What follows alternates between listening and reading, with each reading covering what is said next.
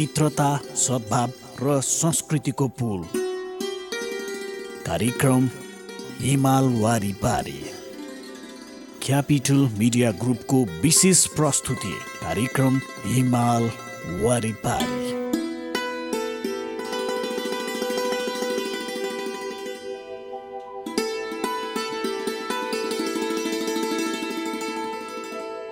नमस्कार।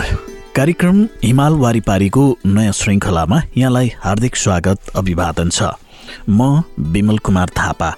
कार्यक्रम हिमाल वारीपारी तपाईले यतिखेर हाम्रो केन्द्रीय स्टुडियो क्यापिटल एफएम 92.4 मेगाहर्जबाट काठमाडौँ र आसपासका जिल्लामा सुनिरहनु भएको छ भने पूर्वाञ्चलमा रेडियो सारङ्गी 101.3 मेगाहर्ज मोरङ अनि पश्चिमाञ्चलमा रेडियो सारङ्गी 93.8 मेगाहर्ज पोखराबाट एकैपटक सुनिरहनु भएको छ। सँगै हाम्रा वेबसाइटहरू www.cfmonair.com र www.radiosarangi.com मार्फत संसारभर तपाईले हामीलाई एकैपटक सुन्न सक्नुहुनेछ।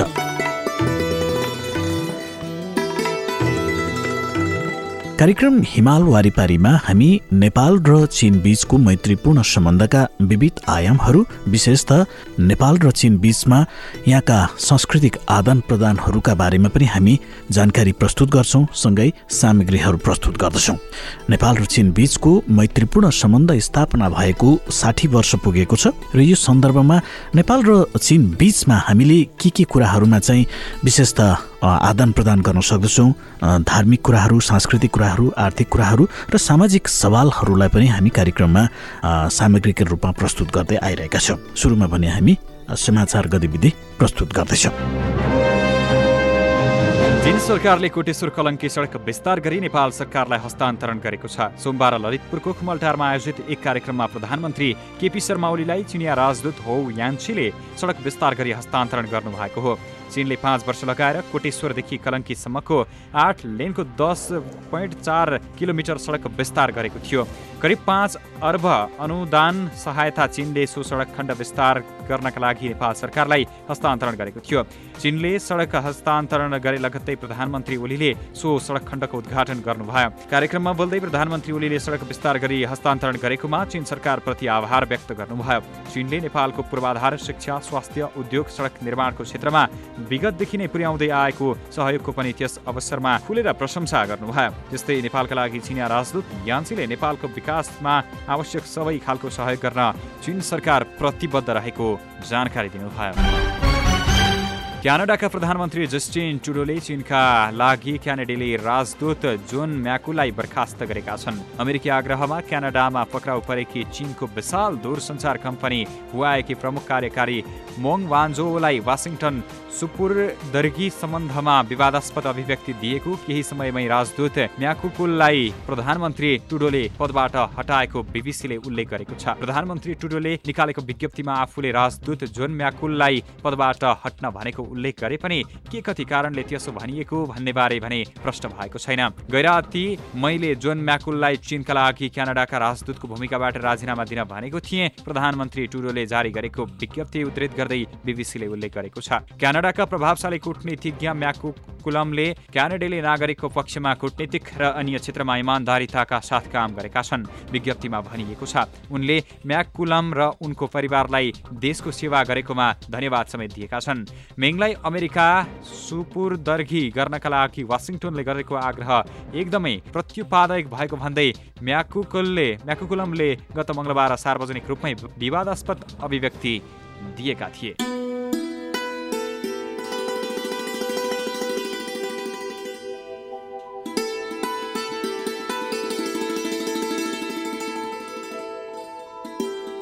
श्रोता, हिमाल वारीपारीको हरेक श्रृङ्खलामा हामीले चीनको विशेषताका बारेमा पनि विशेष सामग्री प्रस्तुत गर्दै आइरहेका छौँ। खास गरी भौगोलिक अवस्थिति, प्राकृतिक अनि सांस्कृतिक र पर्यटकीय सम्भाव्यताका विशेषताका बारेमा हामीले नियमित रूपमा सामग्री प्रस्तुत गरिरहेका छौँ। यसै गरी आजको श्रृङ्खलामा हामी प्रस्तुत गर्दैछौँ चीनका यो विशेषतायुक्त रोचक प्रसङ्गहरूलाई हामी आजको कार्यक्रममा प्रस्तुत गर्दैछौँ।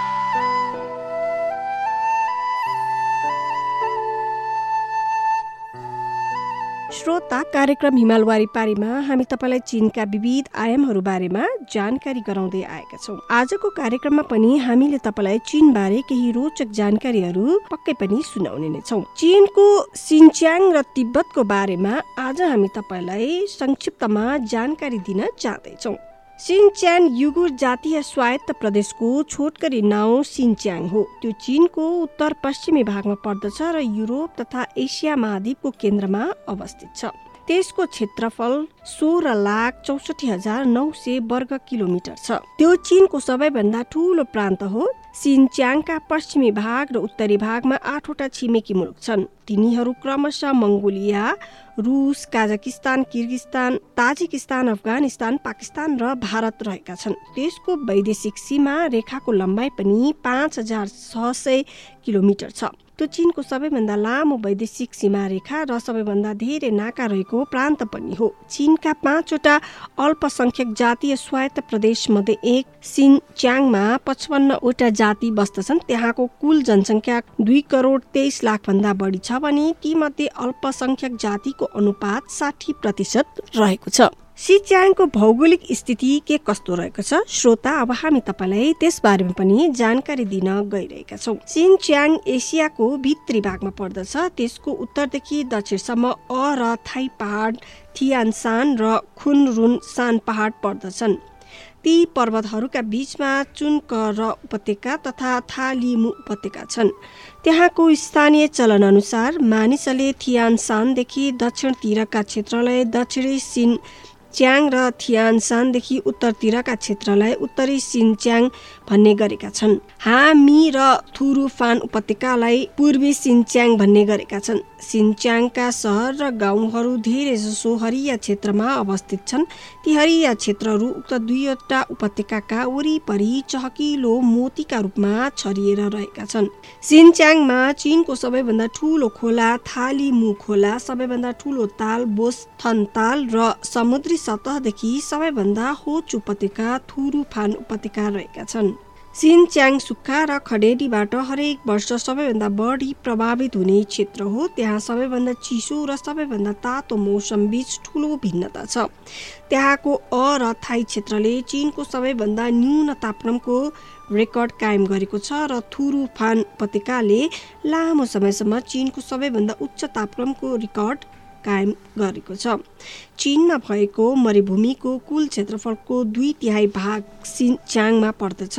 तीमध्ये थाख लामा कान मरुभूमिको क्षेत्रफल 3,30,000 वर्ग किलोमिटर छ, जुन चीनको सबैभन्दा ठूलो मरुभूमि हो र विश्वको दोस्रो ठूलो चल्ती मरुभूमि पनि हो। चुनकर उपत्यकामा पर्ने गु र बान्थुनगु थ मरुभूमिको क्षेत्रफल 48,000 वर्ग किलोमिटर छ, जुन चीनको दोस्रो ठूलो मरुभूमि हो। सिनच्याङका मरुभूमिमा पर्याप्त तेल, प्राकृतिक ग्यास र खनिज पदार्थका भण्डार पनि छन्। सिनच्याङमा भएका हिमालय र रुखहरू झै ठिङ्ग उभिएका हिमचुचुराबाट ठूलो हिमनदी झरेको छ। त्यो प्रकृति प्रदत्त ठोस जलाशय पनि हो। सिनच्याङको प्रति व्यक्ति औसत पानीको स्रोतको परिणाम चीनको अन्य स्थानमा पनि परेको छ। सिनच्याङको इतिहास के कस्तो छ त? श्रोता, अब हामी तपाईलाई त्यस बारेमा पनि जानकारी दिन गइरहेका छौं।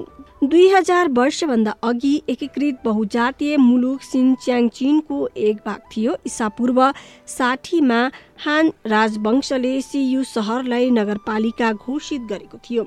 सिनच्याङ सिहान सत्ताको प्रत्यक्ष अधीनमा परेको थियो। त्यसको परिधिमा हालको बा र ख सा ताल र फा मी र क्षेत्र समावेश छन्।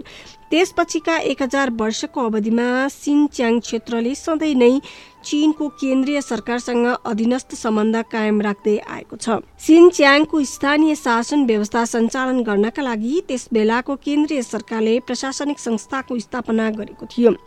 आजभन्दा 300 वर्ष अघिको छिङ राज्य वंशकालमा केन्द्रीय सरकारले पुरै सिनच्याङ क्षेत्रको शासन व्यवस्था सञ्चालन गर्नका लागि सिनच्याङ इलीको वी युआन सहरमा इली जनरलको नियुक्त गरेको थियो।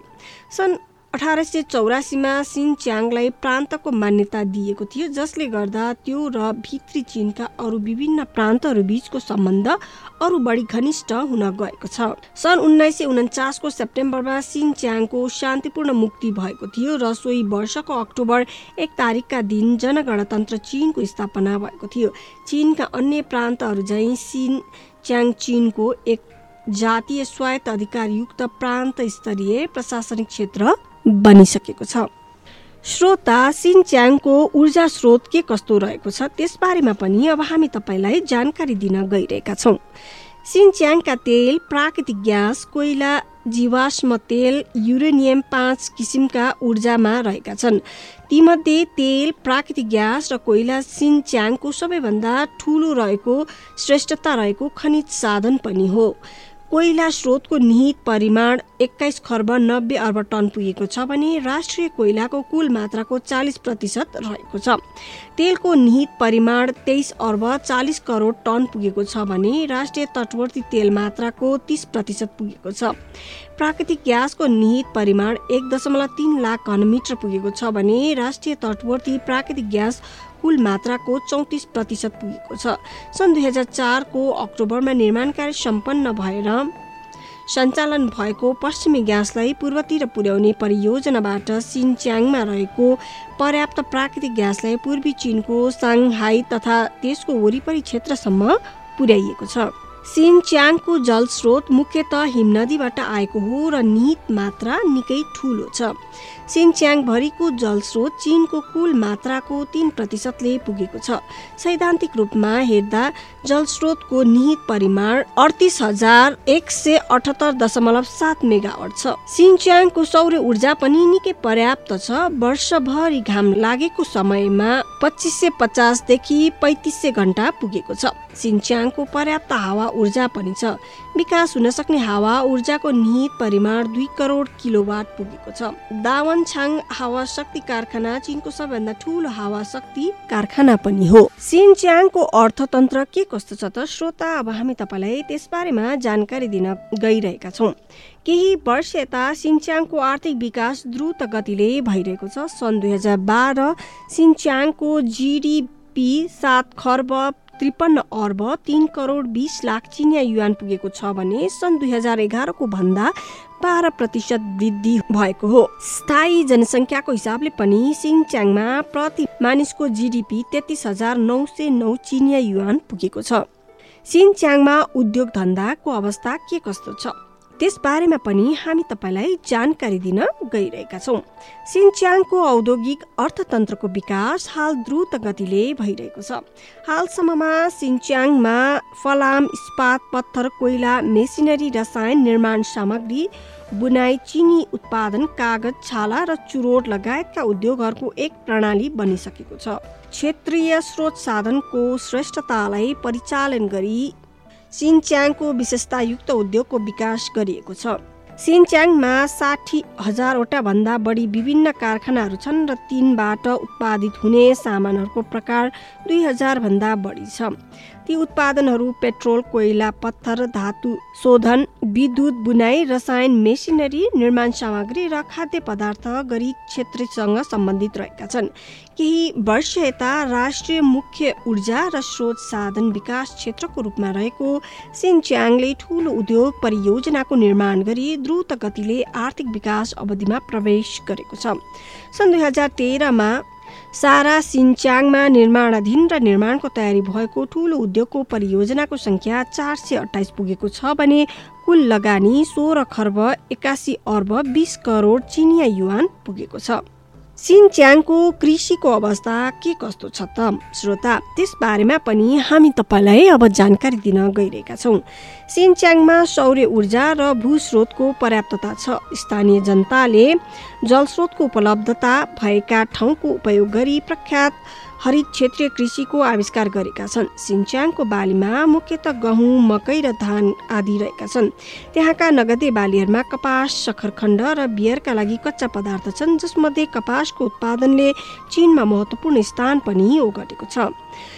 त्यो त्यो चीनको लामो भुत्ला हुने कपासको सबैभन्दा ठूलो उत्पादन कडा हो र त्यहाँको उत्पादन मात्रा चीनका लागि लामो भुत्ला हुने कपासको कुल उत्पादन मात्राको 95% भन्दा बढी पुगेको छ। यसको गुणस्तरलाई इजिप्टको विश्वविख्यात लामो भुत्ला हुने कपाससित तुलना पनि गर्न सकिन्छ।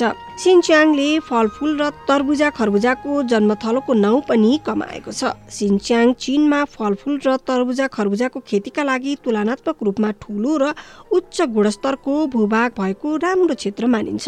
त्यहाँ सधैँ पाइने फलहरू अङ्गुर, हामी मेलन, खर्जुवा, स्याउ, नास्पाती, खुर्पानी, आरु, अनार, पैँयु, नेभारो, ओखर आदि रहेका छन्। त्यहाँ उष्णकटिबन्धमा पाइने प्राय सबै फलफुलहरू पाइन्छन्। तीमध्ये थरु, फानका अङ्गुर, हामी, मेलन धेरै स्वादिला मानिन्छन्। पछिल्ला केही वर्षदेखि सिनच्याङको कृषि क्रमशः औद्योगिकरणको दिशातिर उन्मुख हुँदै आएको छ। गोलभेडा, गाजर, खुर्सानी, अङ्गुर र रङ्गीन कपासलाई कच्चा पदार्थका रूपमा प्रयोग गर्ने निकै ठूला उद्योगहरू प्रारम्भिक रूपमा स्थापित भइसकेका छन्। श्रोता, सिनच्याङको पशुपालन उद्योग के कस्तो छ त्यस बारेमा पनि अब हामी तपाईलाई जानकारी दिन गइरहेका छौँ। सिनच्याङमा धेरै जातका पशुहरू पाइन्छन्। त्यो चीनका महत्त्वपूर्ण पशुपालन क्षेत्रहरू मध्येको एक पनि हो। प्राचीन कालदेखि नै त्यो नामी घोडाको उत्पादन थलो रहिआएको छ। त्यहाँ भेडालाई प्रमुख घरपालुवा पशुको रूपमा पनि लिइन्छ। त्यसबाहेक घोडा, गाई, बाख्रा, गधा, खच्चर, ऊँट र याक आदि पनि पालिन्छ। सिनच्याङमा उत्पादन हुने खसीको मासु परिमाणका हिसाबले चीनको दोस्रो स्थानमा पर्दछ। सन् 2012 को अन्तसम्ममा त्यहाँ कुल पशुको संख्या 4,33,03,000 पुगेको छ। सिनच्याङको प्राकृतिक घाँसे मैदानको कुल क्षेत्रफल 5,70,000 वर्ग किलोमिटर छ। त्यसले कृषि, वन जङ्गल र पशुपालन योग्य कुल क्षेत्रफलको 87% ठाउँ ओगटेको छ। प्राकृतिक घाँसे मैदान सिनच्याङमा पशुपालन उद्योगको विकासका लागि सबैभन्दा महत्त्वपूर्ण आधार हो। ती प्राकृतिक घाँसे मैदानले सिनच्याङभरिका 70% पशुहरूका लागि खाद्य तत्त्व उपलब्ध गराइरहेका छन्। सिनच्याङ चीनको पशुपालन उद्योग अन्तर्गत नयाँ जातका पशु हुर्काउने अखडा पनि हो। हाल त्यहाँ सिनच्याङ मसिनो ऊन भेडा, चीन मलिनो भेडा, सिनच्याङ बच्चा भेडा, सिनच्याङ खैरो गाई, इली घोडा, इली सेतो सुँगुर, सिनच्याङ कालो सुँगुर आदि नयाँ जातहरू छन्। ती नयाँ जातहरू सिनच्याङका लागि मात्र नभई चीनका लागि पनि पशुपालन उद्योगको मूल्यवान स्रोत र महत्त्वपूर्ण जीन भण्डार बनेका छन्। सिनच्याङका विशेष उद्योगहरू के कस्ता रहेका छन् त श्रोता, त्यसबारेमा पनि हामी तपाईलाई संक्षिप्तमा जानकारी दिन गइरहेका छौँ। सिनच्याङका विशेष उद्योगहरूमा रक्सी बनाउने, अन्य पेय पदार्थ बनाउने उद्योग, दुधबाट विभिन्न प्रकारका खाद्य पदार्थ बनाउने उद्योग, दैनिक उपयोगमा ल्याइने रासायनिक पदार्थ सम्बन्धी कारखाना, मसला, जेड र मोतीको शोधन, चिनी बनाउने, जातीय उपयोगका सामग्री बनाउने उद्योग गरी केही विशेष उद्योगहरू त्यहाँ रहेका छन्।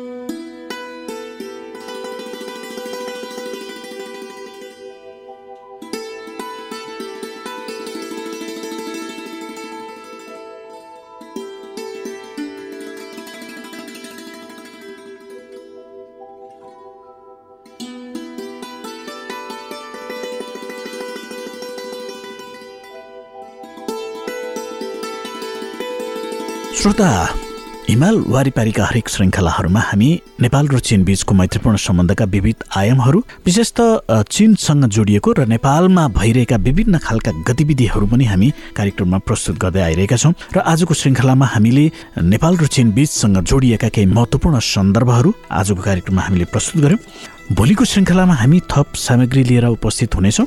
तबसम्मका लागि आजको श्रृङ्खलालाई हामी यहीँ भेट मार्दछौँ। प्रविधिमा मलाई साथ दिनुहुने साथी विश्वराज विष्टसँगै म कार्यक्रम प्रस्तुता विमल कुमार थापा बिदा हुन्छु। तपाईँको दिन शुभ रहोस्। नमस्कार।